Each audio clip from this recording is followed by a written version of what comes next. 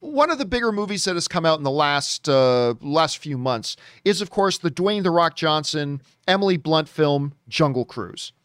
Now, I wasn't super excited about it, and I watched the movie and I liked it. It's a good movie. In a world of thumbs up or thumbs down, it's a thumbs up for me. I didn't think the movie was great, but I enjoyed it. It had a good amount of fun. The soundtrack was pretty good. Dwayne "The Rock" Johnson has always got all the charm in the world. The chemistry between him and Emily Blunt were actually pretty solid, and that's all great. Now, along came then a little bit of a surprise announcement that they were going to release Jungle Cruise in theaters and on Disney Plus at the same time. Much like they did with Black Widow. Unlike Black Widow, where they went to Dwayne Johnson and made an additional agreement with him, but they didn't do that with Scarlett Johansson for Black Widow, which is why Scarlett Johansson is taking them to court right now and suing them, whereas Dwayne Johnson got everything that he wanted, and so they just gave him everything. One of the things, remember, I told you guys about this a while ago. One of the things that I have been told, and I did communicate this to you guys before, that he got, besides a big fat check for allowing Disney to put it up on Disney Plus, was an assurance that he'd be allowed to, regardless of box office performance, to get a Jungle Cruise 2. Well, guess what? No surprise. Today it's official. Jungle Cruise 2, this is coming to us from the Hollywood Reporter, is now officially on the green light. It's now got the green light. It's moving ahead. There we go. So this is what they say over at the Hollywood Reporter. Disney is ready to go down the river one more time, with Jungle Cruise crossing $100 million at the domestic box office, which isn't bad considering the pandemic era that we're in. That's not bad at all. $100 million at the domestic box office this past weekend. The studio is pulling the trigger on a sequel. Stars Dwayne "The Rock" Johnson and Emily Blunt are set to return as the wisecracking skipper Frank Wolf and intrepid researcher Dr. Lily Houghton, respectively, for the brand new adventure with Michael Green, who co-wrote the hit, back at the keyboard. And the director is, of course, returning again.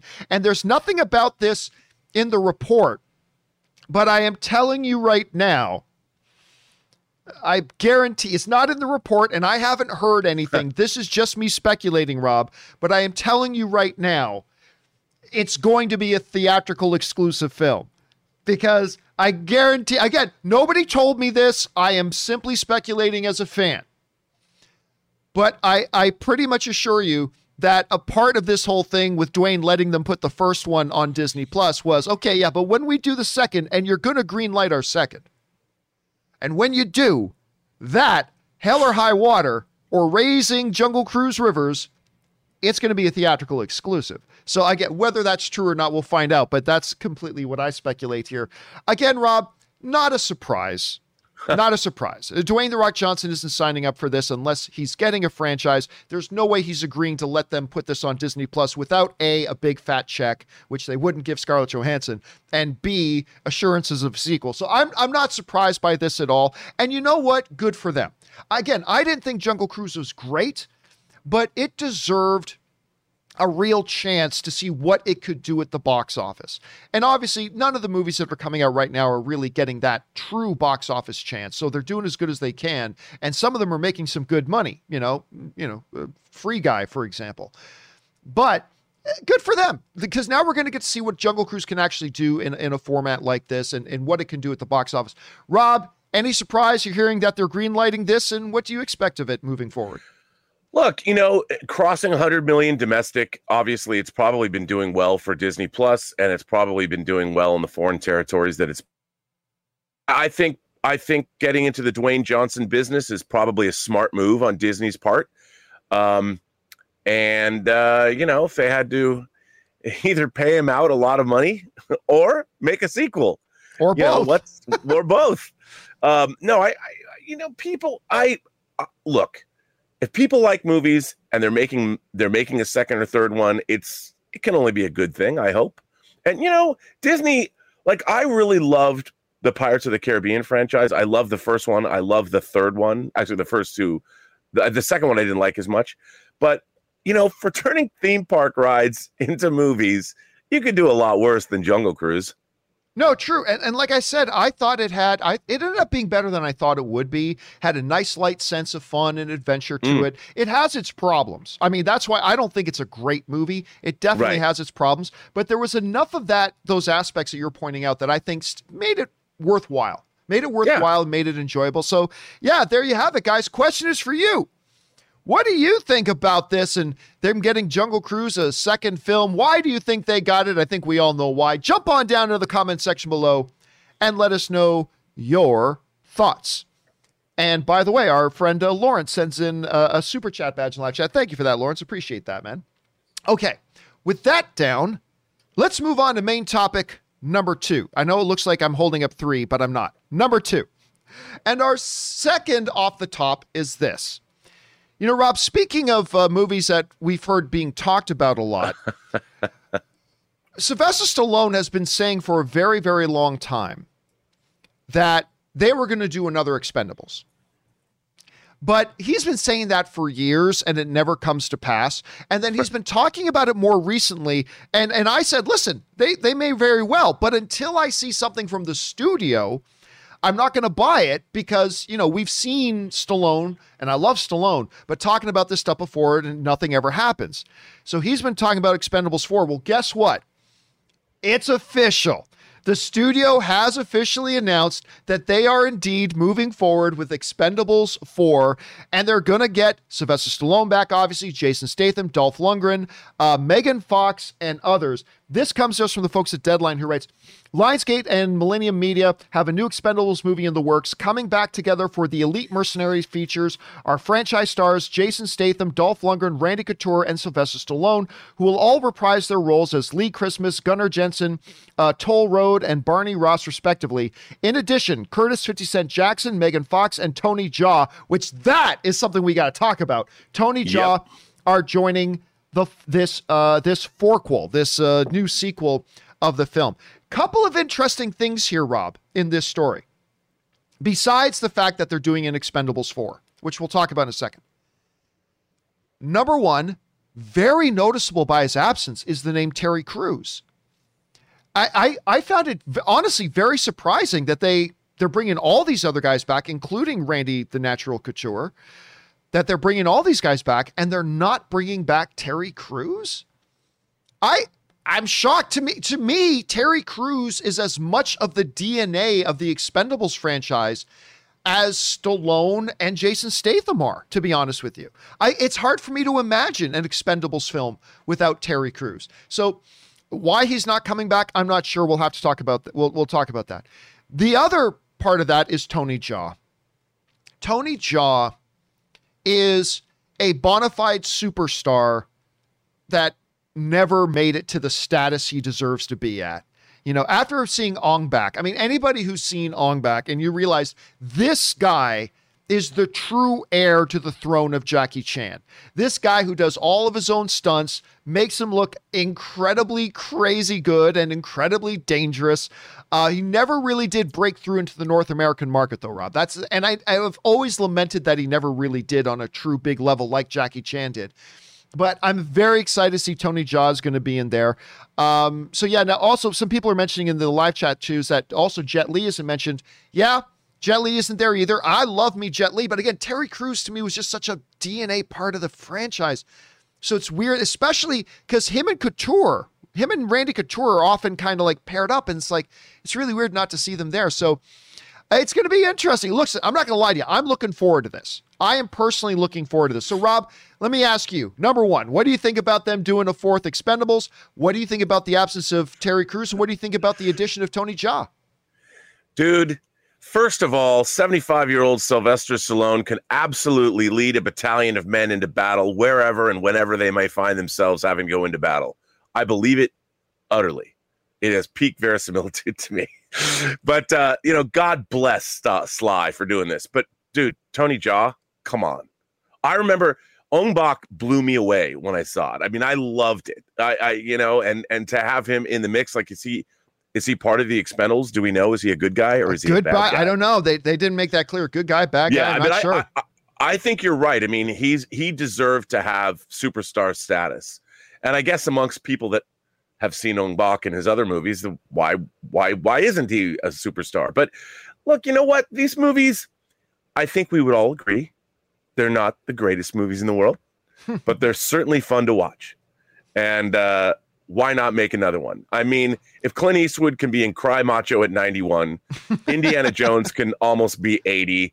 Why can't Sylvester Stallone at 75 still be kicking major bootay?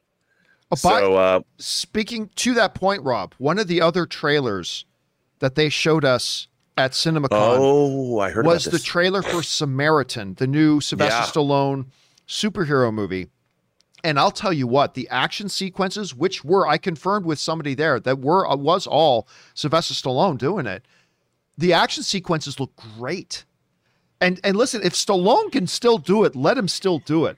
And right. So, and if I had any doubts that he could still believably pull this off, the Samaritan trailer totally satisfied any kind of concerns I had about that. Like, absolutely so. I am very much looking forward to that. Anyway, guys, the question is for you. What do you think about this, that they have greenlit an Expendables 4? Most of the original cast is coming back, except we're not getting Terry Crews. We're not getting Jet Li, although if I remember correctly, I think Jet Li has some health issues or something going on right now. Anyway, but we're getting the addition of Tony Jaa, 50 Cent. I'm sure there are going to be more announcements about other stars coming along as well.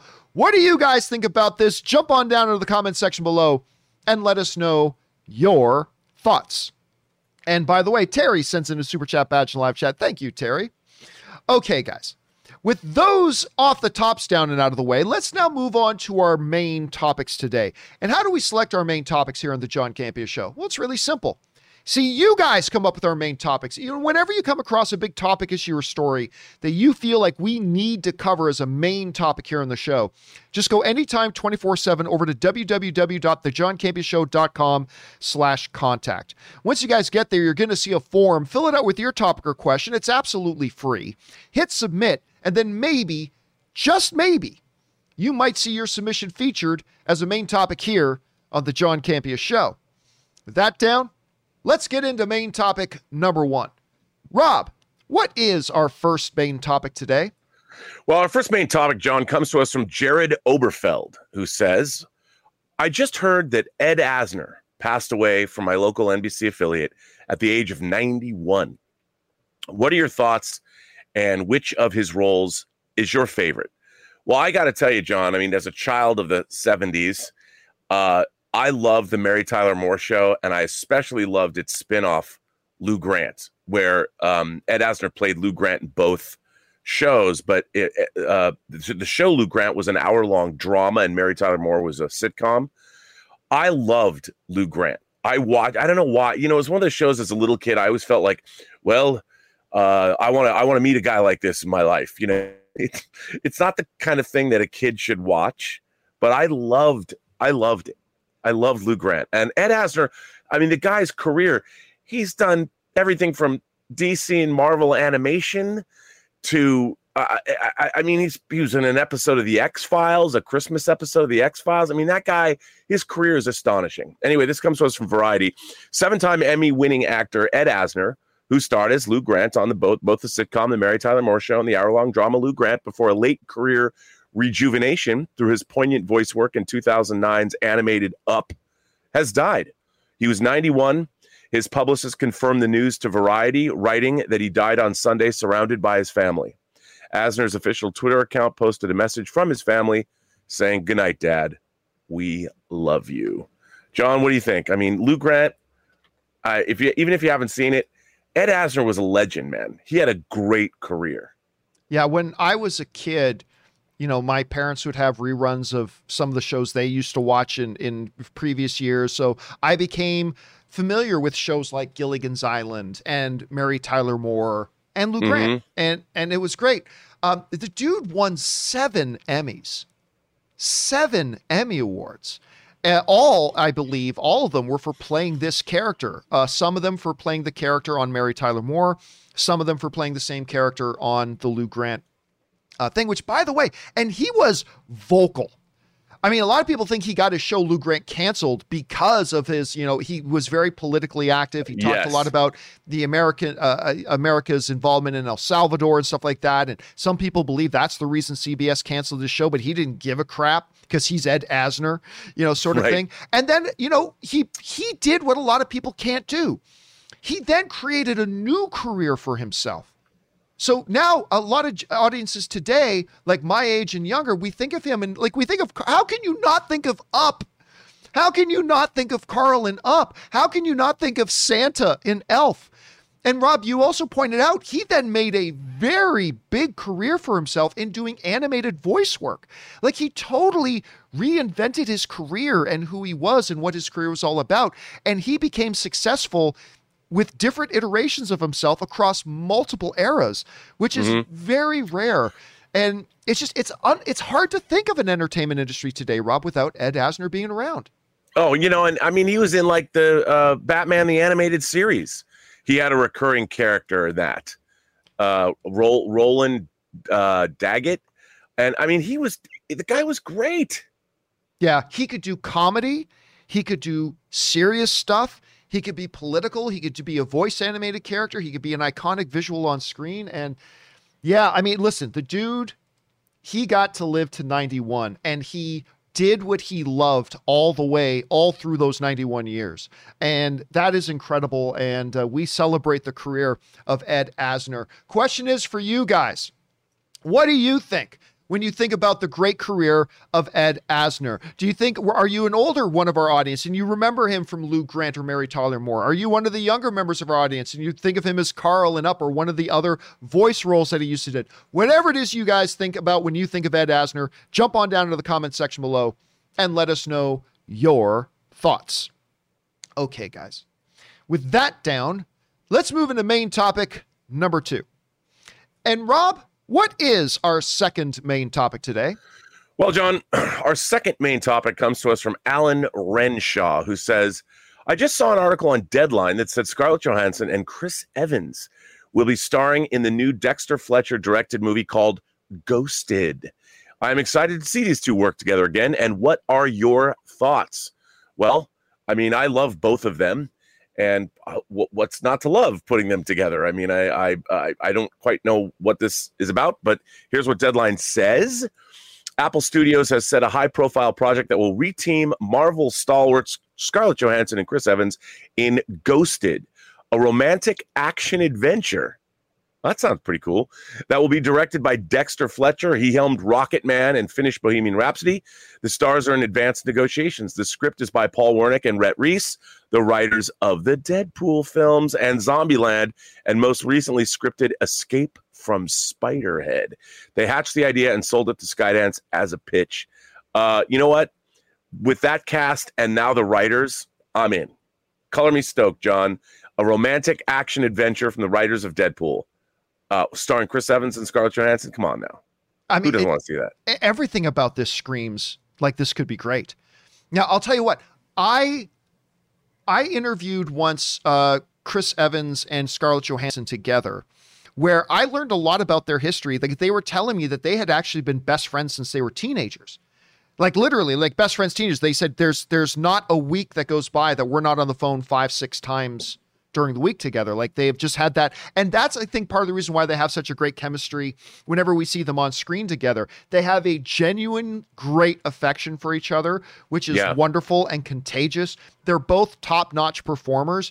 You add on top of that the writers of Deadpool, and you're calling this an action-adventure, rom-com sort of thing with these two people in the lead? I mean, seriously, what is there not to love about this? This sounds fantastic. Now, obviously, this could go south. This could be like any romantic comedy or anything like this. It could totally go south. Absolutely, it could. But if you're just looking at something like this on the surface, first of all, any concept of Chris Evans and Scarlett Johansson together, just because I've seen them off camera together, I am completely in for. I like this director. I love these screenwriters. And calling it a, rom-com / action adventure just kicks it up to that next level. And I'm not surprised, Rob, maybe you are, I'm not surprised to see that this is not being done by Disney, considering all the turmoil going on between Scarlett Johansson and Disney right now. But I think this looks and sounds fantastic. I really, really do. And I'm looking forward to seeing what they do with this. The question is for you guys. What do you think about the sounds of Ghosted starring Chris Evans and Scarlett Johansson with the writers of Deadpool? I think this has a lot of potential. Could go sideways, but who knows? Whatever you guys think about this, jump down into the comment section below and let us know your thoughts. Okay, guys. With that down, let's move on to main topic number 3, shall we? And before we do, I should mention our friends Kevin Cow and Nightspeed and Lester John all send in super chat badges in the live chat. Thank you guys for that. We appreciate that very much.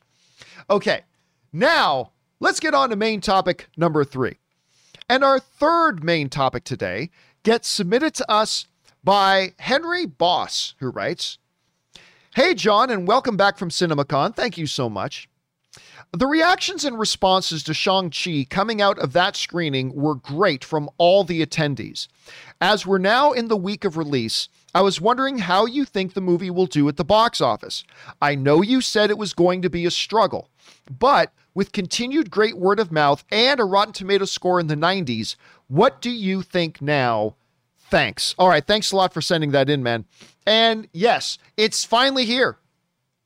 The week of Shang-Chi is now here. We've waited and waited. You guys have heard me gushing about it. You guys have heard Rob gushing about it. You know, not everybody loves it as much as I do, but the vast majority of the people out there who have seen this film enjoy it. And I don't know if you guys will like it as much as me, but I feel very confident you're at least going to like it. I think you're going to have a good time. This, and of course, I just saw it at CinemaCon with Aaron, Rob, and Aaron was literally in tears. She was literally in tears and punching the shit out of my arm as the fights were going on. It was really, really fun to see. Which then, it's a fun movie. Oh, a damn fun movie, man. Fun movie. I was explaining to somebody, and this is kind of, I said, it's like Back to the Future. And somebody said, wait, what? And I said, well, when you watch Back to the Future, every scene in Back to the Future is deliciously entertaining. Every scene. And I'm not saying that Shang-Chi is better than Back to the Future, but I kind of felt that every scene in Shang-Chi was really enjoyable. I just really had a lot of fun watching it. Like every scene offered some new morsel of deliciousness to bite into. And I hadn't seen a movie like that in a long time. A movie where every edit was just fun, and you never knew like what's going to happen next, and I was like, I saw it with you and, you filmed me my reaction, but I think this movie is going to be surprising to a lot of people just because it's so damn fun to watch. Yeah. Well, I agree. I mean, I think it's a damn fun movie to watch. It's great. It deserves to be a $1 billion film, one of the MCU's next installment of its $1 billion film. But it's not going to be. It's not going to be.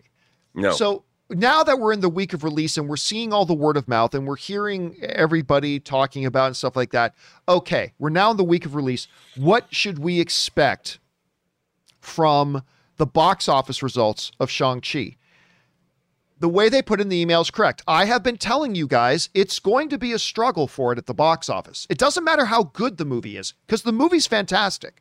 But I've been telling you that it's going to struggle at the box office. Now, what will it ultimately come out to? I'm not sure. But we've covered this before, but let's cover it again a little bit and jump into the Campia classroom here for a second. Okay, so there's a couple things you got to keep in mind about why Shang-Chi, you've got to temper your expectations for how this is going to do at the box office. Because yes, the movie is great. That works in its favor. Yes, it's getting great positive word of mouth. That is also working in its favor. But it has some real things working against it. First, we're going to start with this, and we've talked about this before, but it bears repeating. This is it's weird to type without my thumb, a new character for most people, right? This is a brand new IP, Rob. Shang-Chi's brand new. Now, you can make the argument, say, well, John, Guardians of the Galaxy was thing too. Yeah, but that's an exception. That's an exception. It can certainly still be a big financial hit being a new character, but being a brand new character that none of the audience has ever heard of before, really, that is absolutely working against what its box office chances are. Also, you got to know big MCU characters. Unlike, say, Spider-Man, when he launched in the MCU, he had Iron Man there with him. He had Iron Man coming along for the ride, right? And that's not really the case here. We don't really have that. Yeah, we get a quick glimpse of Wong in the trailer, and Wong is one of my favorite guys in the MCU, by the way. But let's face it, he's not like the top shelf of the characters there, so there's that. Also, depending on what country you live in, no big named actors. Now, sure, if you're from China, you can say, Tony Leung's in this thing, baby. Yeah, but for most of the world, people recognize Awkwafina, yes. If you're Canadian, you probably recognize Simu Liu. But the reality here is this doesn't have any big names. It's not like a Venom that can have Tom Hardy in it. That was part of the reason why it did $800 million at the box office or more. Not the reason, but part of the reason. So you got...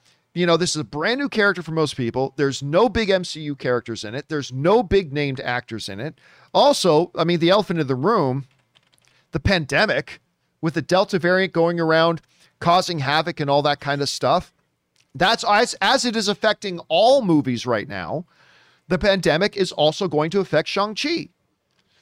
But Shang-Chi also has working against it the no big name actors, no MCU characters. This is a brand new character for the most part for a lot of people. You just got to keep in mind, Rob, what I am not saying here is that Shang-Chi can't do great.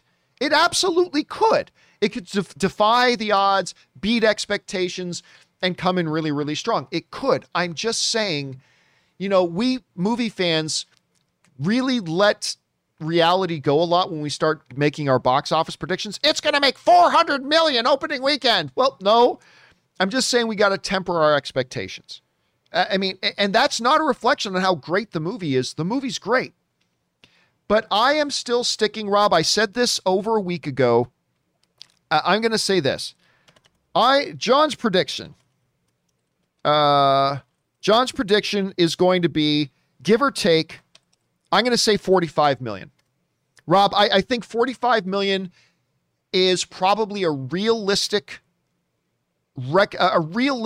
target that this movie can make. I think that's significantly better than what the Suicide Squad did, and I thought the Suicide Squad deserved much, much, much better. It's obviously not as good as Black Widow, but Black Widow, big name superstar, very recognizable MCU character. A lot of people have been waiting for this movie for years to get made, blah, blah, blah. All that kind of stuff is going to make Black Widow supersede it. But I think if they can hit $45 million opening weekend domestically, I think Disney will look at that and say, okay, understanding all the limitations, we can live with that. Now, for all I know, Rob, this thing could surprise everybody and come out swinging and make 70, make Fast 9 money, which I think is hard to believe, but maybe it can make Fast 9 money at 70 million. Maybe it could make Black Widow money at 80 million. But I said last week, I'm guessing 35 to 45. I'm adjusting now up to 45. Solid on 45. That's going to be my guess. Rob, let me ask you, what are some of the pros and cons you see going for Shang-Chi going into this weekend for its box office results? And where is your prediction on where it's going to land? Well, first of all, I just watched, there's a new trailer out for it, which I think is actually a really, really good trailer that shows a lot more of the movie than they've shown before, because to my mind, they were really holding back what's actually in this movie. Like, that was one of the surprising things to me was I thought it was going to be a different movie than the movie that we saw. And I was very pleasantly surprised at where it goes and what it does. And I think that they were underselling that. So it's nice to see this new trailer delve more into the joys of the film. But I want to be optimistic about this. I'm going to go even higher than you. I think I'm going to give it 50 million. So you're going to say 50 million. I'm going to say 50 because I honestly believe that this is going to be a movie that audiences are going to flock to once they know how good it is. I mean, I know there's a lot of people, even fans of the Marvel universe, they're all, it's being poo-pooed. You know, you and I and a lot of the first reviewers of the film were accused of being shills, which always delights me to no end. I frequently said, John, my opinion is for sale. If you would like to pay me to call your movie good, I'll take your money. I will take your money. But John, I can honestly say, in the time I've lived on this planet, no one has ever offered me money for my opinion. And I don't think that they ever will, unless they, want me to continue viewers of this show and viewers of my own YouTube programming excluded, because they do. And I don't shill for them, so I just think I love this movie. And I want audiences to go see it because it's just a damn fine time at the picture show. And I hope people go.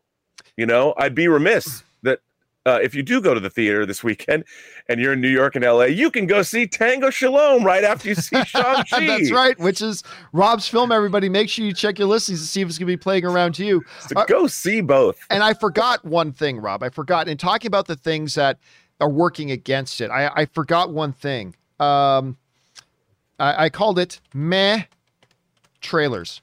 I don't get me wrong. I don't think the trailers for Shang-Chi have been bad. It's just that I don't really think they're all that great, which is part of the reason why when I saw it for the first time, I was overwhelmed because I was not expecting it. Because Rob, we said this. Remember I told you this before. Because of the trailers were just meh, they're okay. I mean, I liked a couple of things, especially seeing Wong and Abomination in that one trailer. But overall, the trailer was it was okay. Overall, the marketing campaign for Shang-Chi has been meh. Coupled with the fact, and we've talked about this a few times, but couple that with the fact that Kevin Feige himself, all he talks about is Eternals. That's all he's talked about for the last 6 months, which led people like you and me to kind of think, okay, so Black Widow is probably good, but not great. And Shang-Chi is probably okay, but not great. And sure enough, I saw Black Widow. Now, you like Black Widow more than me, but for me personally, I saw Black Widow. I thought, okay, this is good, but it's not great. I didn't love it. So I fully expected to watch Shang-Chi and be same way. Okay, it was good. It was good. I wasn't expecting how great it was. But those meh trailers aren't just setting expectations. I think they are going to hurt the potential box office it's going to get. I mean, Rob, I have no doubt this movie is so much better than Black Widow. I think it deserves to make much more than Black Widow did opening weekend, but it won't. It just won't. I hope it does. I'd love to be proven wrong, but I'm going to say right now 45. And just once again, my prediction right now is going to be 45 million opening weekend.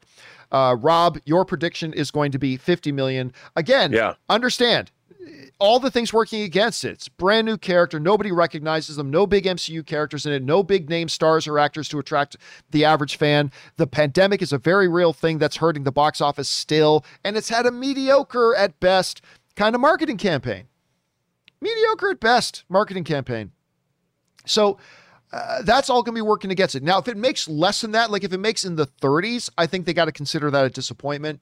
If it makes anything at 45 or over, I think they got to consider it a little bit of a win. I think they got to consider a bit of a win. So that's where I'm coming in on that. I've already got my tickets for Thursday night. I'm going to be seeing it for a fourth damn time. I can't wait to watch this damn movie again. Actually, Rob, true story. So Ann and I have tickets for the AMC Dolby Prime Theater on Thursday night at 9:30. So Anne, who has seen the movie, she grabs me yesterday after I got home from the hospital, and she's like, oh, hey, listen, there's an IMAX screening as well at 6 p.m. Do you want to see that too? I'm like, you want to go see it at 6 p.m. in IMAX and at 9:30 in the AMC Dolby Prime? She goes, yeah. And I'm like, I fucking love you. It's like, that's my wife, ladies and gentlemen. That is my wife. Anyway, guys, the question is for you. You've heard all the early word about it. Everybody seems to like this film. Question is, how do you think it's actually going to do at the box office? I mean, it's going to do better at the box office because everybody loves it. But how much better? I'm still pegging it around 45 or 50 because of all those things. Maybe you guys think it's going to do better. Whatever you guys think, jump on down into the comments section below and let us know your thoughts. Okay, guys. With that down, let's move into main topic number 4, shall we? And our fourth main topic today gets submitted to us by Darren Wilson. And Darren Wilson writes, "Hey, John and team. Hope you're all doing well. I've just seen that the Spider-Man No Way Home trailer broke the 24-hour viewing record, which is exciting. But my question is that clearly Spider-Man is more popular than ever, with the MCU banner attached. So do you think we could be looking at a further extension, I should say, of the Sony/Disney contract? Thanks." All right. Thanks a lot for writing that in, man. And yes, now this obviously happened a number of days ago. On our first day at CinemaCon, we were the first people that they showed the first brand new Spider-Man No Way Home trailer that wasn't that crappy piece of garbage leak that they put online. So they, the chairman of Sony Pictures came out, he introduced the trailer, they played the trailer for us, and a little bit later that evening, they put it online for the world to see. And it broke all kinds of records. It broke all kinds of records, including more views in its first 24 hours than Endgame did. This comes to us from Deadline, who writes, "After dropping the teaser at CinemaCon and on social media Monday night, the trailer for Spider-Man No Way Home racked up an all-time viewership record of 355.5 million global views in its first 24 hours, blowing away the previous record holder, Disney Marvel's Avengers Endgame, which drove 289 million views. Simply, wow. No Way Home's draw is more than double that of the second trailer for Spider-Man Far From Home, which hit 135 million views at the 24-hour mark.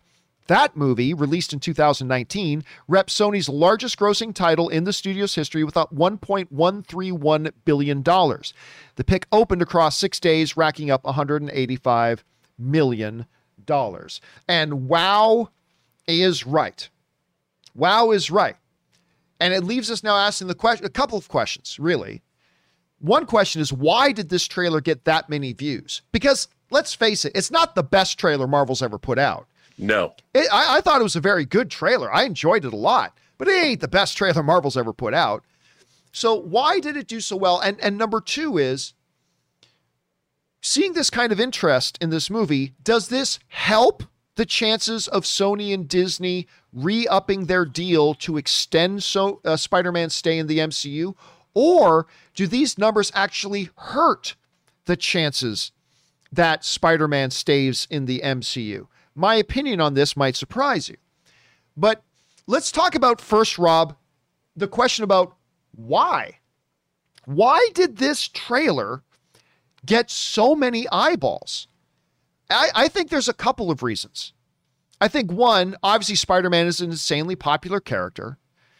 Two, I think it speaks a little bit to the fact that a lot more people are like me that aren't really super interested in a standalone Black Widow project. And I think a lot of people are looking at this Spider-Man movie as the true kind of launch, if you will, of, our familiar MCU, Eternals notwithstanding. So I think a lot of people have been really waiting for this movie, in the middle of the variant and all that kind of stuff, of the Delta aspect of the pandemic, all that kind of stuff. I just think people were really, really excited. They didn't know what was going to be in it. People didn't know if we were going to see Andrew Garfield pop up in it or not, if Tobey Maguire was going to pop up in it or not. I mean, all that kind of stuff. So I think there was a lot of curiosity. I think it's a popularity thing. I think it's a buildup of anticipation thing. There's a lot of aspects in there. As far as the question, though, Rob, about whether or not this helps or hurts the chances of Spider-Man staying in the MCU longer, I think it actually hurts the chances of Spider-Man staying in the MCU longer. I really do.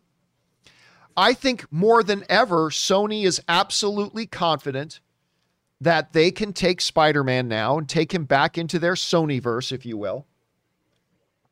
And they're going to be able to do great things with it, because here's the thing. All this trailer has done, and all the popularity of the trailer has done, is increased the profile of Spider-Man. They've just made the IP of Spider-Man even more valuable.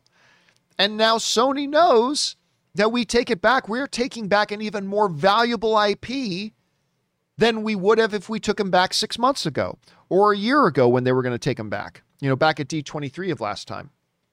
So I think if anything, Rob, I think the success of this thing is only going to embolden Sony that their plan to take Spider-Man back is the right move and the right plan. And it'll, send everything off with a big bang. And by the way, I know people don't like hearing me say it, but tough. I think Sony is going to do very well with Spider-Man. Especially because, listen, I still think to this day that Sony has made the two best Spider-Man movies that have ever been made. They made Spider-Man 2 and they made Spider-Man Into the Spider-Verse. And to me, those are those are still the two best Spider-Man films ever made. And so I think they're going to do just fine. So Rob, that's why I think this trailer was so popular. And I actually think the popularity of this is going to hurt the chances of Spider-Man staying in the MCU for terribly much longer. Rob, you saw the trailer. First of all, what did you think about the trailer? Why do you think it got so many eyeballs? And does the success of this trailer hurt or help the idea of Spider-Man staying in the MCU any longer? Well, I mean, look, I'm excited. I like Tom Holland's take on Spider-Man. I've enjoyed the first two Spider-Man movies, and I've enjoyed Tom Holland's appearances as Spider-Man in movies like Civil War. It's been fun for me, but I haven't loved those Spider-Man movies as much as I've wanted to, because I kind of want to see a Spider-Man movie where it's really just him, right. But that said, it clearly looks intriguing. I do like the fact that the movie kicks off from where the last movie ended, in this dilemma that Spider-Man has been outed and that he's gone to Doctor Strange. I mean, I just, that idea appeals to me, that he goes to Doctor Strange to help him out. I mean, that's kind of what you do. Like if you were in the New York of the MCU and you knew you had a problem, you go to Doctor Strange because he has a particular set of skills, and you ask him to use those sets of skills, and then you don't really think about it. In the middle of him trying to help you, you're like, well, wait, no, I did, and it goes all foobar. I like that. I think that it seems good. I like the idea of this movie. I just hope, the thing that I was thinking about when I saw the trailer was, I just hope that it isn't too much like the movie becomes this huge gimmick. The universes are colliding, everything's going crazy, and Spider-Man himself as a character gets lost in all these shenanigans. I mean, look, don't get me wrong, I love my multiverse reality splitting apart and all that, but I also like Spider-Man. And sometimes I just enjoy Spider-Man, Peter Parker being Spider-Man. Do we have to have the cataclysmic universes colliding? Well, in this movie, we have it. I just hope he's not overwhelmed. I hope we just get a lot of Spider-Man in the movie. But that said, come on. It certainly looks like it's going to be cool. And I'm not going to lie, John, when Doc Ock, when Alfred Molina shows up at the end and says, hello, Peter, I'm like, okay. I mean, I'm in. I mean, look, I'm a sucker. I'm an easy lay for these movies. And how could you not like that? And you get the pumpkin bomb. So is Willem Dafoe going to show up? You look at all the little videos people have made about little Easter eggs and things. I mean, I can't deny, John, I'm pretty excited to see this movie. Yeah. I think it's going to do well? Yes. Yeah. I mean, it's going to make $1 billion. Probably will make, we talked about which movie would make it to 100 million first. I think this might be, if any movie's going to gross $1 billion of the movies that are coming out, I think Spider-Man's probably once again our top candidate for that. I don't know if it can during a global pandemic. We'll see where we are December 17th, but I think it's going to be huge. I also think it ups the value of Sony's Spider-Verse, and maybe this is their last hurrah with Marvel, and now it's going to go back, and the next story is going to be about Kraven the Hunter, which they could do. That's going to come right out of the spot, because do they need Marvel anymore? I don't know. They see, this is the thing, and everybody doesn't like it when I say it, but it's the truth. Sony doesn't need Marvel, and Marvel doesn't need Spider-Man. I mean, it's great. I have very much enjoyed, like Rob, I really enjoy Spider-Man I probably like Spider-Man Far From Home and Homecoming more than even you do. I think I like those films. I like those films a lot. I've really enjoyed it. But the reality is this, Marvel doesn't need Spider-Man. Especially with the fact that they have 5,000 characters and they're about to get 5,000 more once the X-Men universe and mutants and the Fantastic Four and all that stuff come in there. And on top of that, Sony doesn't even, and I hear all these people saying, Spider-Man can't be successful without Marvel. Really? Because history proves otherwise. Before the MCU got going, the Spider-Man franchise was very financially successful. The first Spider-Man film did good. The second man did better. The third, even though I hate the third one, but the third one made tons of money. This is before the new era where comic book movies were the number one driving force at the box office. That was before all that. And then everybody said, Venom's going to flop without Spider-Man in it. Venom can't do well. Guess what? Venom made $800 million without Spider-Man in it. So don't tell me, like, you're just sending a lot of smoke up the proverbial sky god's ass when you start saying Sony can't be successful with Spider-Man without Marvel, because that's bullshit. Obviously they can. That doesn't mean they will do a good job. I mean, they could fall on their faces. Absolutely they could. I mean, this could turn out completely horribly. But the reality is, like I said, they've made the two best Spider-Man. They've made better Spider-Man movies than Marvel ever did. They also made worse Spider-Man movies than Marvel ever did. So let's not forget the flip side of that coin either. But they have had great success. With Venom, they have shown they can create this universe, and they didn't even need Spider-Man in it, let alone needing the MCU. I think Morbius is going to do really well. They showed us some more Morbius footage at CinemaCon too, by the way, which got everybody excited. It looked great. It looked great. Aaron hates spiders, but she was like jumping up and down, excited about it. So that's all cool. So yeah, look, but the bottom line is this.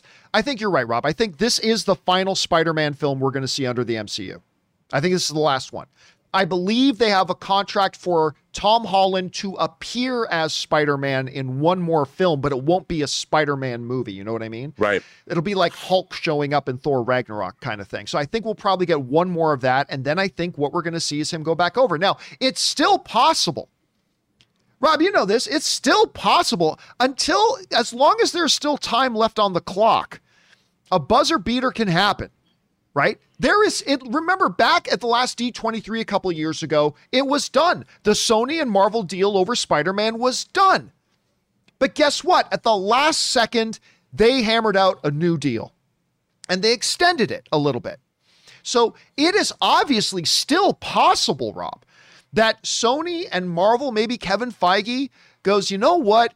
I've got this new idea for the future of the MCU, and it becomes very Spider-Man centric.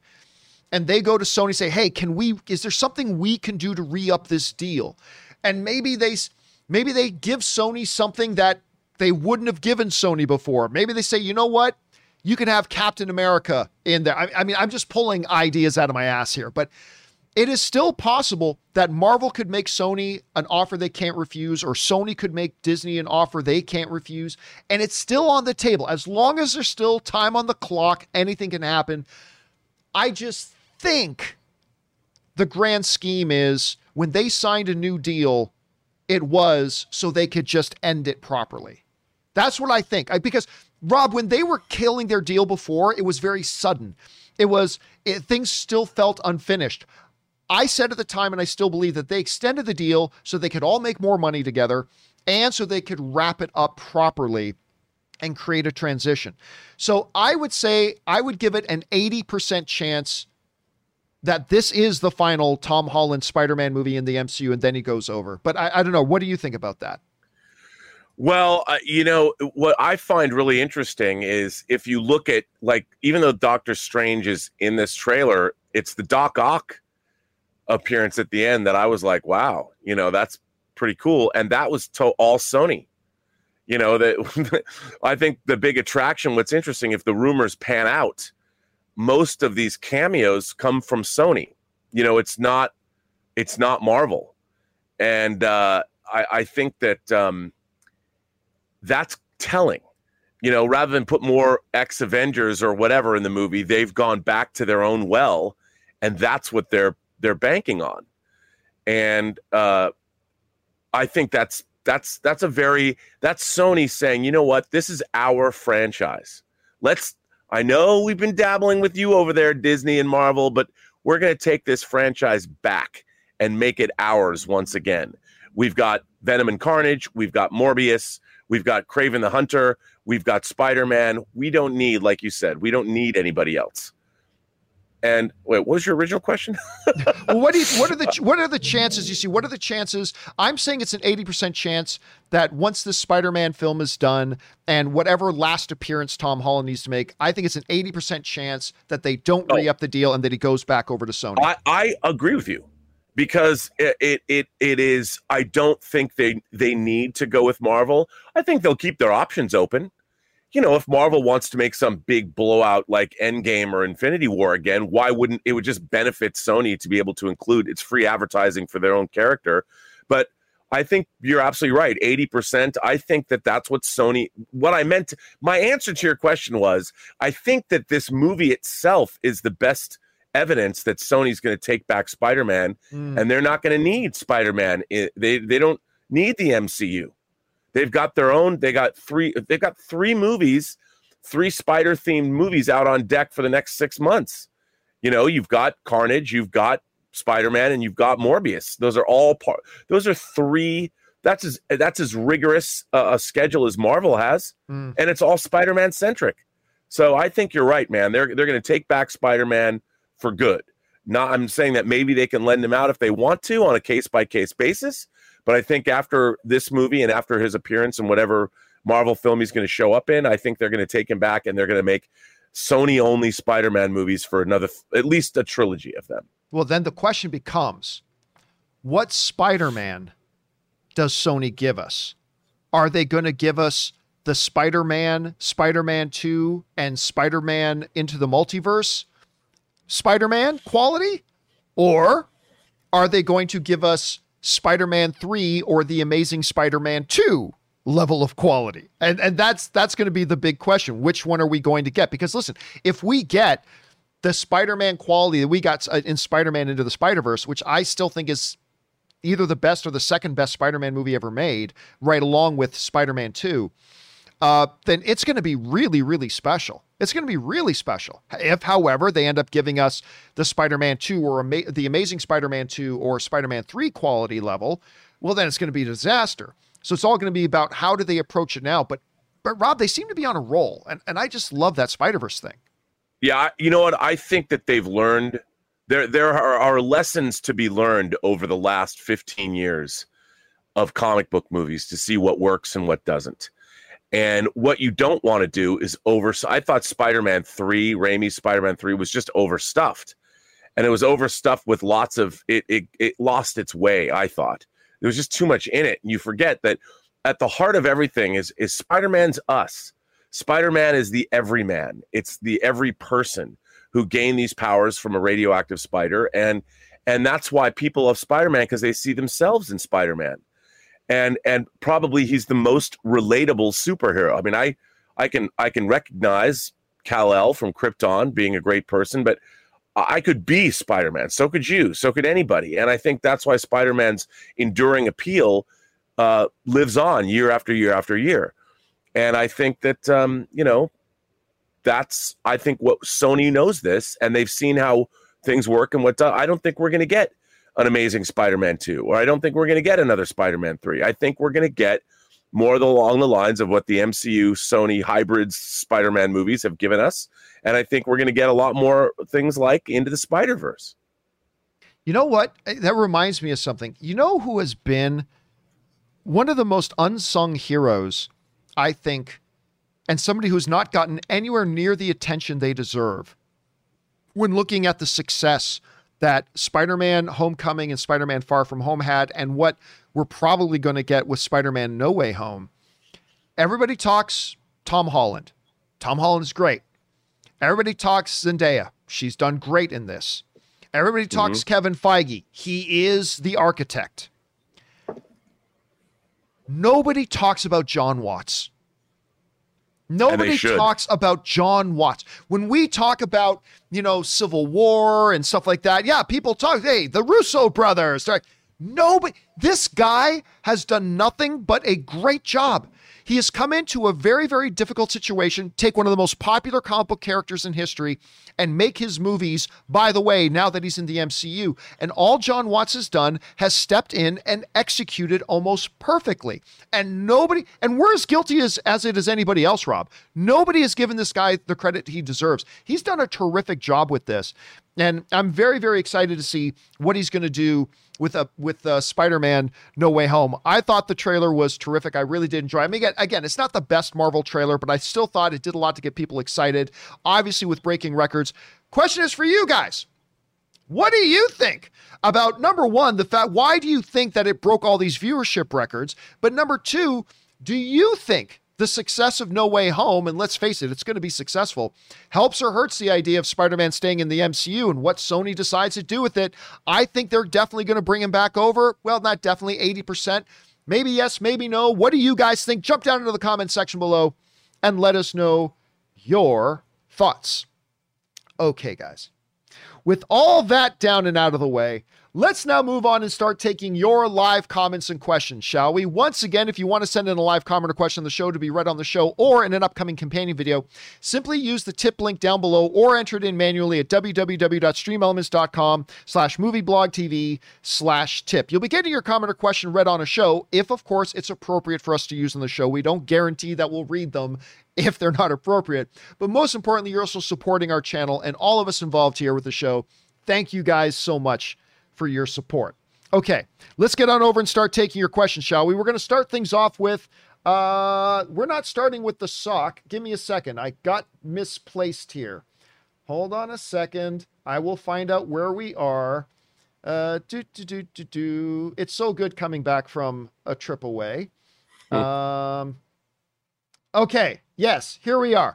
We're going to get things started off here with Sam Fisher, who writes, have you seen the movie I Know That Voice? It came out in 2018 and is on Amazon. It's a documentary about voice actors. Everyone's in it. John DiMaggio, Billy West, Hank Azaria, Jim Cummings, Tara Strong, June Foray, Mark Hamill, Tom Kenny, Rob Paulson, and more. I have heard about this, Rob, but I've never actually watched it, and I really have no excuse. I should watch it because that topic fascinates me. Have you had a chance to see this documentary? No, I have not. I'm going to put it on my list, though, Sam. Thanks for putting that back on my radar because I absolutely need to watch that. Thanks for reminding us all about it. All right, next up, anonymous viewer writes, hey, John, love the John Campea Show and your amazing team. Thank you so much, man. Being underwhelmed with the lack of opportunity by the amazing Ray Winstone has had to shine in Black Widow. This led me to finally watch his movie Scum from 1979, a tough watch but outstanding movie. I have not seen that in a while. Now, I remember, Rob, do you remember that animated film Beowulf? Remember they did that animated version of Beowulf? Yep. And Ray Winstone did the main lead voice of it. That got me on a little bit of a Ray Winstone kick. And somebody recommended to me to watch Scum. It is a hard watch. It's about basically the brutal life inside in the UK of a juvenile detention place, basically kid jail. And it's a tough one, but Ray Winstone's incredible. Have you ever had a chance to watch that one, Rob? I have. I saw it when it came out. I mean, I enjoyed it.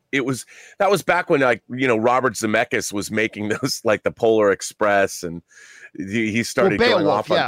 Yeah. He went off on that tangent, and they made a lot of those kinds of movies. And I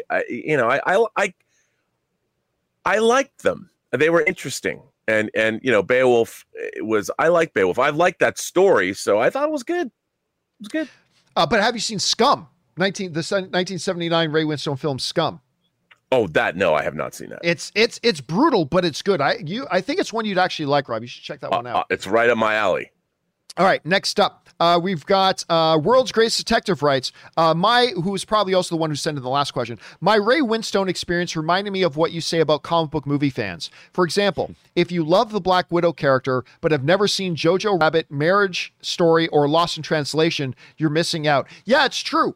A lot of times these actors will appear in an MCU movie or a DCU movie and think, oh, he's great because of this. It's like, you guys don't even know. Like, what they're doing in the MCU isn't even near the top-notch level stuff of what they actually do. And the same is true of Scarlett Johansson, because you're right.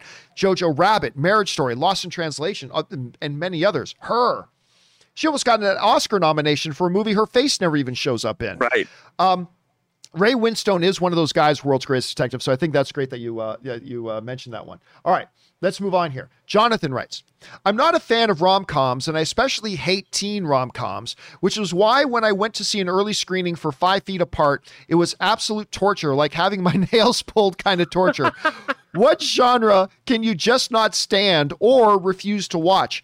That's a good question, Jonathan, but honestly, none. Like, there are genres, Rob, that I gravitate more towards. Like, obviously, action, adventure, sci-fi, heist films, things like that. I gravitate more towards those. But you show me a great period piece, I'll eat it up. You show me a great political thriller from the 1960s, I'll eat it up. You show me a good biopic, I'll eat it up. You show me a good rom-com, I'll eat it up. I mean, I honestly don't have, like, in music, I don't like country music. What can I say? I don't like country music. But even then, the odd really good thing comes out. Like, I'll listen to some Chris Stapleton. Every once in a while, a good thing will come out, and I'll listen to it and enjoy it too. But unlike that, I honestly don't have a genre that I instantly don't like just because it's that genre. I can pretty much like any genre of stuff. Rob, what about you? I'm with you on this, John. I mean, I'll watch any film that's good. I don't care if it's a musical. I don't care if it's a historical thriller, a foreign film, whatever. Any story. There's no genre. Musicals, there's no genre I will not watch. As long as the story's good. Yeah. They all have a good potential there. All right. We move on here. Next up, David from South Carolina writes, Hey, John, hearing Chadwick Boseman's voice one last time in the MCU was heartwarming. I'm from the same hometown as Chad, and although he left us too soon, he left an impression on this world fitting of a king. Thank you for all you do. Yeah, listen, I did enjoy the second episode of What If. I thought it was a good step up from the first one. And hearing Chadwick Boseman's voice one more time, the way I described it, Rob was saying it made my heart smile. It did. The moment he started talking and you realize because not every MCU actor came to do their voices. I mean, a lot of them did, not all of them did, but the moment he started talking and you recognize that voice and you're like, it just made my heart smile. I also like that it was its own story, unlike the Captain Carter one, which is just kind of a replay of the Captain America story. This one was its own story. By the way, did you see episode 3 of What If? Not yet, because I was gone. I haven't watched it yet. Oh, okay. I actually quite enjoyed the third one. I quite enjoyed the third one for what it was. It's more of a murder mystery. The third one's kind of a murder mystery. And I really dug it, and I kind of like the way it all played out. Anyway, that's just my take. You saw the second episode, though, the one with Chadwick Boseman? What did you think of that one? What did you think of that episode? I liked it. I mean, I really liked it. I thought it was really good. It was bittersweet, to be sure. Yeah. But I liked it. I thought it was neat. All right. Next up, Slim Kim writes, I believe and hope Andrew and Toby aren't in No Way Home. I mean, why would they even want to come back? Sony literally fired them from their franchises in favor of another actor. That's actually not true, Slim. That's not true at all. And especially Andrew. Why would he want to come back and star behind the guy who replaced him? He didn't replace him, just so you know. It doesn't make sense. Yet another one of multiple other reasons for me to believe that they aren't in the movie. Well, listen, Slim Kim, I see what you're saying. However, let's clear this up right now. First of all, they did not fire Andrew Garfield or Tobey Maguire. They didn't fire them to replace them with other actors. They literally just decided that this series, we are moving on from this series. Nobody ever said, oh, we don't like Tobey Maguire's Spider-Man now. Let's fire him and replace him. No. They decided this series is now done. And as Tobey was the Spider-Man of that series, that means his time was now done. But they didn't fire him and replace him with another actor. They literally decided they wanted to start the franchise over And if you're going to do that, you have to start fresh with a new cast and a new actor. They never fired him. Same thing with Andrew Garfield. They never fired Andrew Garfield and replaced him with Tom Holland. They literally just decided, you know, we had a great first Amazing Spider-Man, but the second one took us off the rails, and we don't feel like we can recover from what we did with that second one. Therefore, we're going to start again, and we're going to partner up with the MCU now and do this whole thing. And in doing that requires you to get a new actor. Yeah, I'm sure Toby was disappointed, and I'm sure Andrew was disappointed, but they never went to Andrew Garfield and said, "You're not good enough to be Spider-Man," and fired him. That never happened. So listen, there is still no proof that Andrew Garfield, no matter what anybody is telling you, there is still no proof that Andrew Garfield or Tobey Maguire are going to be in this movie. I personally, Rob, I've been saying this for a long time. I think they will be. I personally think we're going to see Andrew Garfield and Tobey Maguire in this movie. But I say that knowing that we don't actually have any proof that that's the case, so I'm not convinced of it, but I personally believe we are going to see them in this. But they weren't fired, so I still think there's a pretty decent chance. Rob, how would you respond to that message? You know what? I think they are going to be in the movie. You know, like you said, I think showing Doc Ock was enough of a tip-off. I'm pretty sure that you're right. Yeah. Again, there's no proof of it, but I just believe they will be. Whether or not that's true, we'll find out soon enough. All right. Next up, Carlos Sosa writes, "Hey, John. I bought tickets for Shang-Chi on opening day in Burbank AMC 16. Nice. In IMAX. And was able to get middle seats. I can't wait for this movie after all the great reviews. It will be my first time seeing an MCU movie in theaters since Endgame." That's awesome, Carlos. You know, it's funny. I was just watching some reviews, some YouTube reactions to people seeing the various early screenings that have been held across the country. And it's crazy how many people said, like, I saw this one where this dad took his kid to go see it. And he said going in, "This is my first time in a movie theater in over a year, man. Almost a year and a half since I've been in a movie theater." It's crazy seeing a lot of people going back, and what a great way to come back to the movies than with a great movie like Shang-Chi. I hope you have a great time, my friend, and enjoy the AMC Burbank 16. That was my home theater for many years, dude. I love that theater. All right, next up, Ryan Trabucco writes, "Hey, John, just rewatched Age of Ultron on Disney+. It included scenes with Thor's vision of the Infinity Stones. I thought these were originally deleted because I don't remember them in all the times I've seen the movie. Have a great week at CinemaCon," which of course we did. No, it's been a beat since I've seen that. Rob, do you know what Ryan is talking about here? Again, rewatch Age of Ultron on Disney+. It includes scenes with Thor's vision of the Infinity Stones. When he was in that fever dream state in the pool, right? Right? There's a deleted scene from the movie that I recall that it was on the Blu-ray or the 4K. They probably, I don't know if they include that in the movie, if they added it in there, but I'm sure it's on their special features because they've got a lot of great special features. There's more special features, for instance, on Endgame on Disney Plus than there was on the physical media release. Yeah, which is, they got to do more of that. They absolutely have to do more of that. All right, thanks for writing that, Ryan Trabucco. And by the way, Ryan tipped in like $20. Thank you, Ryan, for supporting our channel at that level, man. Really appreciate that, dude. All right, next up, Dylan writes, "Could we see an Agent Carter TV series revival on Disney Plus? Or do you think Kevin Feige has his hands full with the other shows currently in development? I would like to see more of it since it only lasted 18 episodes. No, I don't think so. Would I be down for one? Yeah, but the reality is the ratings were never all that good on the show. And season 2 wasn't as good as season 1. Like, I loved Agent Carter, Rob, season 1. I loved season 1. I did too. Season 2 was still pretty good, but I thought it took a big step down in quality. And the reality is it never had the numbers. So with all the options available to Kevin Feige, I don't see him going back to do Agent Carter season 3. I don't know. What do you think? Is there chances for Agent Carter to come back on Disney Plus? I doubt it. But anything's possible, but I don't think they're going to bring that series back.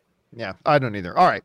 Next up, we go to Chris Brown Official, who also tips in like $20. Thank you, Chris, for supporting our channel on that level, dude. Hey, John. So irritating. Hey, John, not you, Chris, my freaking hand thing. Long-time watcher, first time tipping. Well, thanks for being with us, man. I had to comment on my favorite scene in Free Guy. When he is running across the bridge at the end, the music cover of Fantasy was surprisingly fitting and emotional, especially after losing his friend. Yeah, listen, I'll tell you what, by the way, that movie is still in second place at the box office. It only took a 20-something% drop from last weekend after only taking a 33% drop. It's now, Free Guy's officially now profitable, Rob. It's official. It's now in the black. It's actually made money.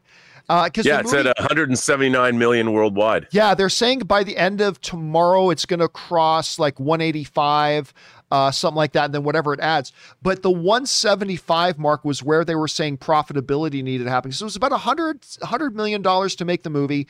They spent, from the reports I saw, they spent about $25 million on the marketing of it, which meant they needed to cross somewhere around the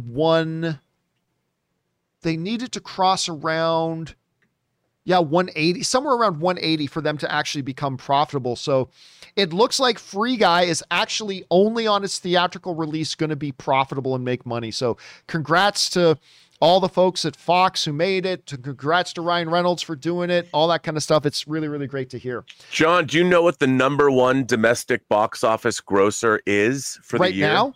Oh, for the year? Yeah, for 2021. Domestic box office gross for the year. I'm going to guess Fast 9, F9. Black Widow. It is Black. I knew it was either going to be Black Widow or Fast 9. I didn't know which one. Black Widow's at 181 million and Fast 9 is at 172 million. Oh, I knew it was close. Big surprise. An MCU film is the number one domestic grossing film of the year so far.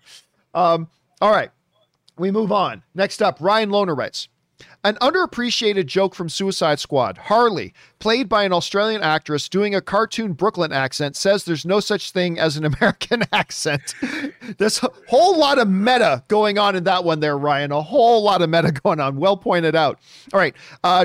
Trayvon Toussaint writes, good afternoon, Campia crew. Hello, Campia crew. I believe you all would enjoy the series Money Heist on Netflix. The characters and plot is believable and credible to binge watch. What are your favorite international films you've all seen? Yeah, a lot of people have told me about Money Heist, and I do need to check it out at some point. It's great. Favorite international films you've all seen? Well, geez, we could sit here all day and talk about that. Look, there's a couple that often I'll bring up. My number one all-time favorite cop film, speaking of Tony Leung, my all-time favorite cop film is Infernal Affairs, which Marty Scorsese later remade as The Departed, which won him his first Best Director Academy Award and won Best Picture at the Academy Awards. But the original Infernal Affairs is still my all-time favorite. Amelie is still a movie that will make your soul sing. I mean, do you remember that one, Rob? Amelie? Oh, dude. Amelie is one of my favorite films of all time. It is truly... It's a top 20. It's a top 20 greatest film of all time. And then for me, you got to talk about Roberto Benigni's Life is Beautiful. I think truly one of the most majestically beautiful films ever created by mankind. It is an absolutely phenomenal piece of cinema. And there's many others. Rob, when you think of your favorite international features, what 1, 2, or 3 films instantly pop into your head? Oh my God. Well, I think about Wim Wenders' Wings of Desire, Kurosawa's Seven Samurai, Tarkovsky's Solaris. I mean, there's Andre. God, there's so many. My mind is full of internet. I don't think of international movies. To me, they're all movies. They just happen to be in different languages and made in other countries than the U.S. But to me, movies are movies. But I think that there's been the rich cinematic history of the world is just as vibrant as Hollywood itself. It's just we don't hear about it as much. Well said. All right. Next up, we got the Super Korean Stoner writes. What a great name. Hey, John and Robert. I'm a huge fan of you guys. I've been watching since the old curtain days. So that's good to have you here, man. Quick story. About 5 years ago, I was bitten by a tick and I didn't know it. Eventually, I forgot how to speak and communicate. Watching your show, I was able to communicate, but watching your show and understanding the style in which you speak gave me confidence. And lo and behold, I was able to communicate. My question is, one of my favorite books is Hyperion. Do do you think it would make a film? And thanks. Well, first of all, Super Korean, thank you for sharing that story, man. That is an incredible honor. Thank you so much. And I'm glad you've obviously recovered. So that's great to hear. Rob, he's saying one of his favorite books is Hyperion. I'm not even familiar with the book. I'm going to go out on a limb and guess that you know exactly what he's talking about. So what is he talking about? Well, John, would it surprise you to know that I have first edition hardcovers of Hyperion and Fall of Hyperion, both signed by author Dan Simmons? I would not surprise me in the least. The Hyperion was actually the first two Hyperion cantos, the first books, were written as one novel, but the publisher made Dan Simmons split them up. It is an epic, just epic science fiction about these travelers that are all going to a specific planet to confront a being called the Shrike. And it is a very interesting being indeed. And it's kind of like somebody once described it as Chaucer's The Canterbury Tales in space, but it's one of my favorite science fiction novels. There's four of them. There's 4 Hyperion books. There's Hyperion, Fall of Hyperion, Endymion, and the Rise of Endymion, and the Hyperion Cantos. And I think that they would absolutely, Dan Simmons, you know, the TV series, The Terror, did you see that a couple years back? They did a second season. That's also based on a Dan Simmons novel. The Terror was. Hyperion would be the greatest thing ever. I heard that Martin Scorsese was going to do it at one point, but I mean, my God, if the Foundation series goes well on Apple, I mean, it could be one of the great science fiction stories ever made if it was turned into. I don't think it could be done as a movie. It's too damn big. But if they did it as a series, it could be epic. All right, let's move on here. Next up, we got P. Parker, who writes, either last week or the week before, somebody wrote in to say what book series could be made to stream. He named one. Does anybody remember what it was called? It was a fantasy with an undercurrent of politics. I don't remember. I do not remember that. Who was the author? I don't think it says. Either last week, someone wrote in to say the book series could be made a stream. He named one. Does anybody? Yeah, I don't know. Oh. So you got to give us, when you write in, guys, you got to give us a little bit more information, because we literally go through like 30, 40, 50, 60 of these a day. So we'll forget this stuff. But unfortunately, anybody in the live chat remember what it is P. Parker is talking about? I'm not seeing anybody remembering that. So yeah, guys, remember, if you're writing in, got to give us a little bit more context so we can properly answer your question. But anyway, thanks for writing in, P. Parker. I appreciate that. Dangerous D writes, I'm here to help you, John. You mentioned in your video that you stopped watching Superman and Lois after episode 11 when Diggle guest starred, and it reminded you of Jobber Soups from Arrowverse. Don't of him as from Arrowverse. Think of them as from an alternate universe, and this Superman rocks. I'm not going to go into this all again, Dangerous D. We've already talked about it. It just soured my enjoyment of the show, and it is what it is. I didn't choose for that to happen. That's just what happened. I didn't choose to feel that way. That's just how I felt it, and I stopped watching the show. I'm super glad that a lot of you guys are still watching it, but it's not something I can watch anymore.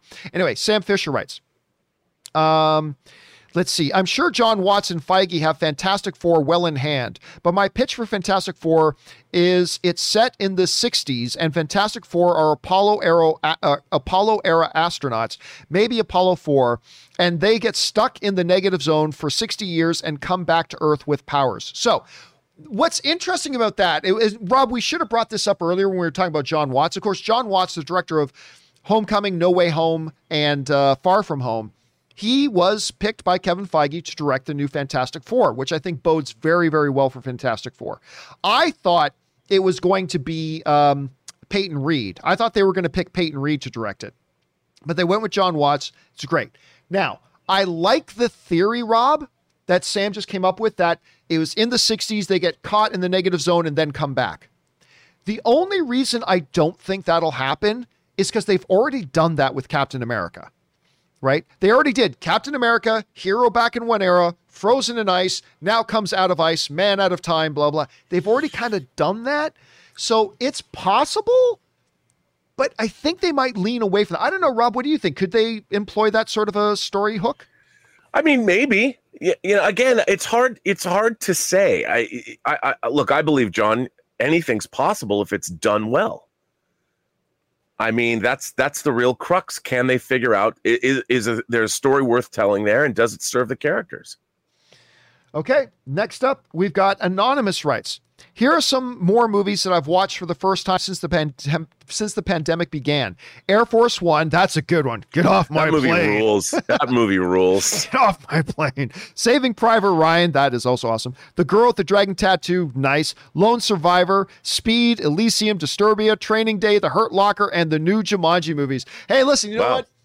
Rob, we talked a lot during the worst days of the pandemic over the last year or so that a lot of film fans have taken the lemons of the pandemic and made lemonade out of it by saying, you know what? I might as well take advantage of this time and get caught up on some of these great movies. How many people did we hear from over the last 18 months that watched The Godfather for the first time, or watched Lord of the Rings for the first time, or movies like Saving Private Ryan, Air Force One, Speed, Training Day, Hurt Locker, the Jumanji?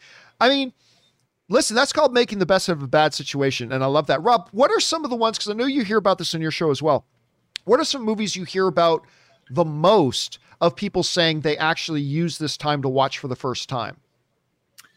Well, it's always the classics. And like you just pointed out, somebody told me they watched the Back to the Future movies. They watched the Back to the Future trilogy the other day for the first time. And like, to me, I'm like, I guess because I was alive and saw those movies when they were new, it always surprises me that people haven't seen something. But it's like, well, if you think about it, Fellowship of the Ring is going to celebrate its 20th anniversary this holiday season. That don't remind me.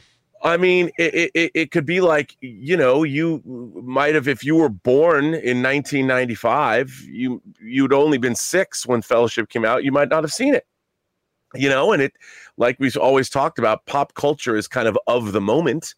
And, these movies that we know as classics, like, heck, if you were born in 1995, that would make you, 26 now? You were born after Jurassic Park came out. Rob, I don't know if you were on the show when we brought this up before. I can't remember if you were on the show or not. But some of you might remember this. But if you want to feel old, think about this. Oh, no. Viggo Mortensen, who played Strider in the Lord of the Rings films. Viggo Mortensen is now older than Ian McKellen was when he played Gandalf in the first Lord of the Rings film. Think about that. Ian McKellen, or Viggo Mortensen, is now today older than Ian McKellen was in that. And then, Rob, I heard another one when I mentioned that on Twitter, somebody reminded me of one that's even bigger. You want something else that'll make you feel really old? Oh, no. What's the name of the dude who played Wesley Crusher again? Whedon? Will Wheaton. Will Wheaton is now 2 years older than Patrick Stewart was when they first started shooting Star Trek: The Next Generation. Yep. Dude, that's woo. That's yep. Yep. The clock keeps ticking. The first movie I ever worked on, Leatherface, The Texas Chainsaw Massacre 3, one of the stars of the movie was Viggo Mortensen. I didn't even realize that, really? Yeah. I was the art department production assistant back in 1989. By the way, I'm seeing like Mark Newman in the live chat is saying, lies. It can't be, John. It can't be. Oh, no, it's true. Oh, it's true. It's damn true. Disturbingly true, but true nonetheless. All right. Let's get one or two more in here while Rob is still with us. Marcus Briggs writes, after 2 decades, my friends finally convinced me. It's so hard to work with this damn thing on. After 2 decades, my friends finally convinced me to read the Wheel of Time series on book 8 of 14. It's pretty good. Has me excited for Amazon's upcoming series based on the movies, though I haven't heard much because after 2 decades, my friends finally convinced me to read the Wheel of Time series. Wait a second. That's one of two repeated. To their Lord of the Rings series, overshadowing it justifiably so. Both are high fantasy, and I think Wheel of Time can be a darker Game of Thrones type show, while Lord of the Rings stays mostly family friendly. Have you heard anything on the Wheel of Time, and what are your thoughts? Rob, this is one that's been coming up a lot lately. I really don't know much about the production of it. And I'm still not convinced they're going to be able to do it well. I mean, I think it's one of those pieces of source material that's going to be very difficult to translate, and I'm not quite sure how well it's going to go. I don't have a lot of high expectations, but that could be a good thing because sometimes when you have tempered expectations, you can be very pleasantly surprised. But there was some news about it out a few weeks ago. I haven't really been following it much. Rob, what's your expectation level right now for this Wheel of Time thing? Well, I would be remiss if I did not mention that one of my longtime viewers on my own YouTube channel, Stubble McShave in Sweden, is the biggest Wheel of Time fan in the world. I'm hoping that we're going to do reviews of each episode because I don't know Wheel of Time, but the people that are waiting for the show are excited. They're over the moon. The producers have been communicating with the fans. They already renewed it for a second season already. So I think, based on the reactions of Stubble and other people, that this is going to be something special. I really think that from all the chatter that I've heard, and at least that I've heard secondhand, I think we might be getting something pretty special with this series. Because, man, the people who like it, they don't just kind of like it, John. They're like true believers, man. These people are fundamentalists in their love of Wheel of Time. So, I mean, I'm really, I was sent the first book, which I'm getting ready to jump into to make myself aware of the series. But I think it's going to be pretty neat. All right, let's do one more here today, guys. Jeff in Baum writes, possible Hugh Jackman can be more swayed to return to Wolverine with the lack of money success on his other films. Well, I mean, of course, what Jeff is referring to is that, Reminiscence just came out, and Rob, it was one of the biggest bombs, one of the biggest flops in Hollywood history. It came out, it only made $2 million in its opening weekend. Now, of course, there was a lot of things with that pandemic. HBO stabbed it in the back by putting it on HBO Max and in theaters on the same day. The trailers didn't look all that interesting. They never told the audience what the movie was actually about. There's a lot of things working against it, but the bottom line is it was a tremendous flop. Huge, $2 million. That being said, it's not like he's been struggling with his other movies. Like Greatest Showman is a giant hit. Huge hit for him. Then the other one he did there was the one where he was the high school principal, but that was an HBO Max release. So I mean, that was really good too, though. It was really good. Allison Janney, is that her name? And as well, she was fantastic. That movie's great. I can't remember the name of it. It's the one where he plays it's a true story where he was playing the high school principal. Anyway, it was fantastic. So he hasn't really been struggling that much. But the main thing here is don't fool yourself into thinking that the only thing stopping a Hugh Jackman Wolverine from appearing in the MCU is that Hugh Jackman won't come back. Kevin Feige, this is a new X-Men. They're starting from scratch. So I don't believe there's any plans. I mean, maybe it's a quick little fun cameo thing here or there, but that's not the case. On top of that, Hugh Jackman always said his main reason for wanting to move on, because Rob, he played this character for us for almost 2 decades. Yeah. The reason he really wanted to move on was because he was tired of the workout schedule. He's just like literally having to eat this diet and work out this many hours every day. He's just like, I'm done. I can't do it anymore. And they gave him the perfect send-off with Logan, one of the greatest comic book movies of all time. I say it's a top 3. I think Logan is a top 3 greatest comic book film of all time, right up there with the original Avengers and The Dark Knight. So yeah, no, unless we see him pop up as a fun cameo in a Deadpool movie or something like that, or maybe in some, fun little multiverse quick appearance sort of thing. Other than that, we're not going to see him back as Wolverine. It doesn't matter what the money is, because that's not really the issue. Rob, what do you think? Yeah, dude, I think you're right. I mean, maybe he would cameo if they make Deadpool 3 as Wolverine. Yeah. But I don't think we're going to see him back. I mean, like you said, he's in his 50s now. I mean, if we're gonna see a new class of X-Men, and I'm sure we will, they're gonna be younger. And I know Logan's an older character, but they're gonna cast somebody who can be around for another 20 years. I mean, what's Hugh Jackman gonna play Wolverine till he's 70? No. Yeah. Yeah. Somebody just mentioned in the live chat, Bill is saying, hey, make Real Steel 2. Damn right. Make Real Steel 2. I go to that. I'm all for that one. Okay. Guys, listen, we are going to wrap up today's show a little bit early. I'm not going to lie to you. I need to go take some pills. This is killing me.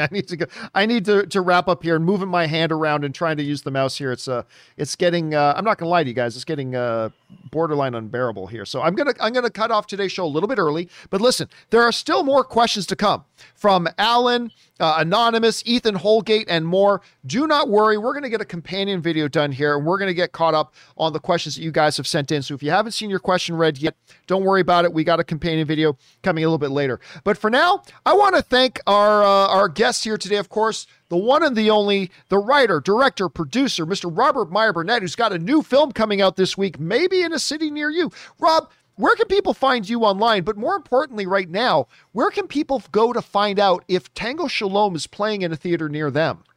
Well, so far, Tango Shalom is opening in Los Angeles and New York. It's opening in New York City at the Empire 25, the AMC Empire 25 on 42nd Street. It's also opening at the Village East Angelica. So I know there's another Village East, but this is the Village East Angelica. And in Los Angeles, it's opening in Encino at the Landmark Theater, and it's also opening at the Landmark in the West Side Pavilion, which is the big art house multiplex. And then hopefully it'll open in other cities near you over the next month. I know it's going to Russia. The Russians are going to be able to see it. It's going all to Russia. I just had to make sure that the translation stuff was correct for the trailer and the movie. So it's going to Russia.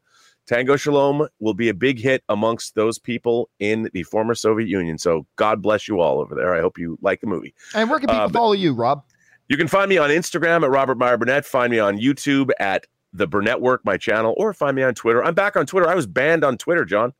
You were? I got banned on Twitter. They closed my account down because I posted a photograph of a rubber dismembered arm that we were using for our shoot.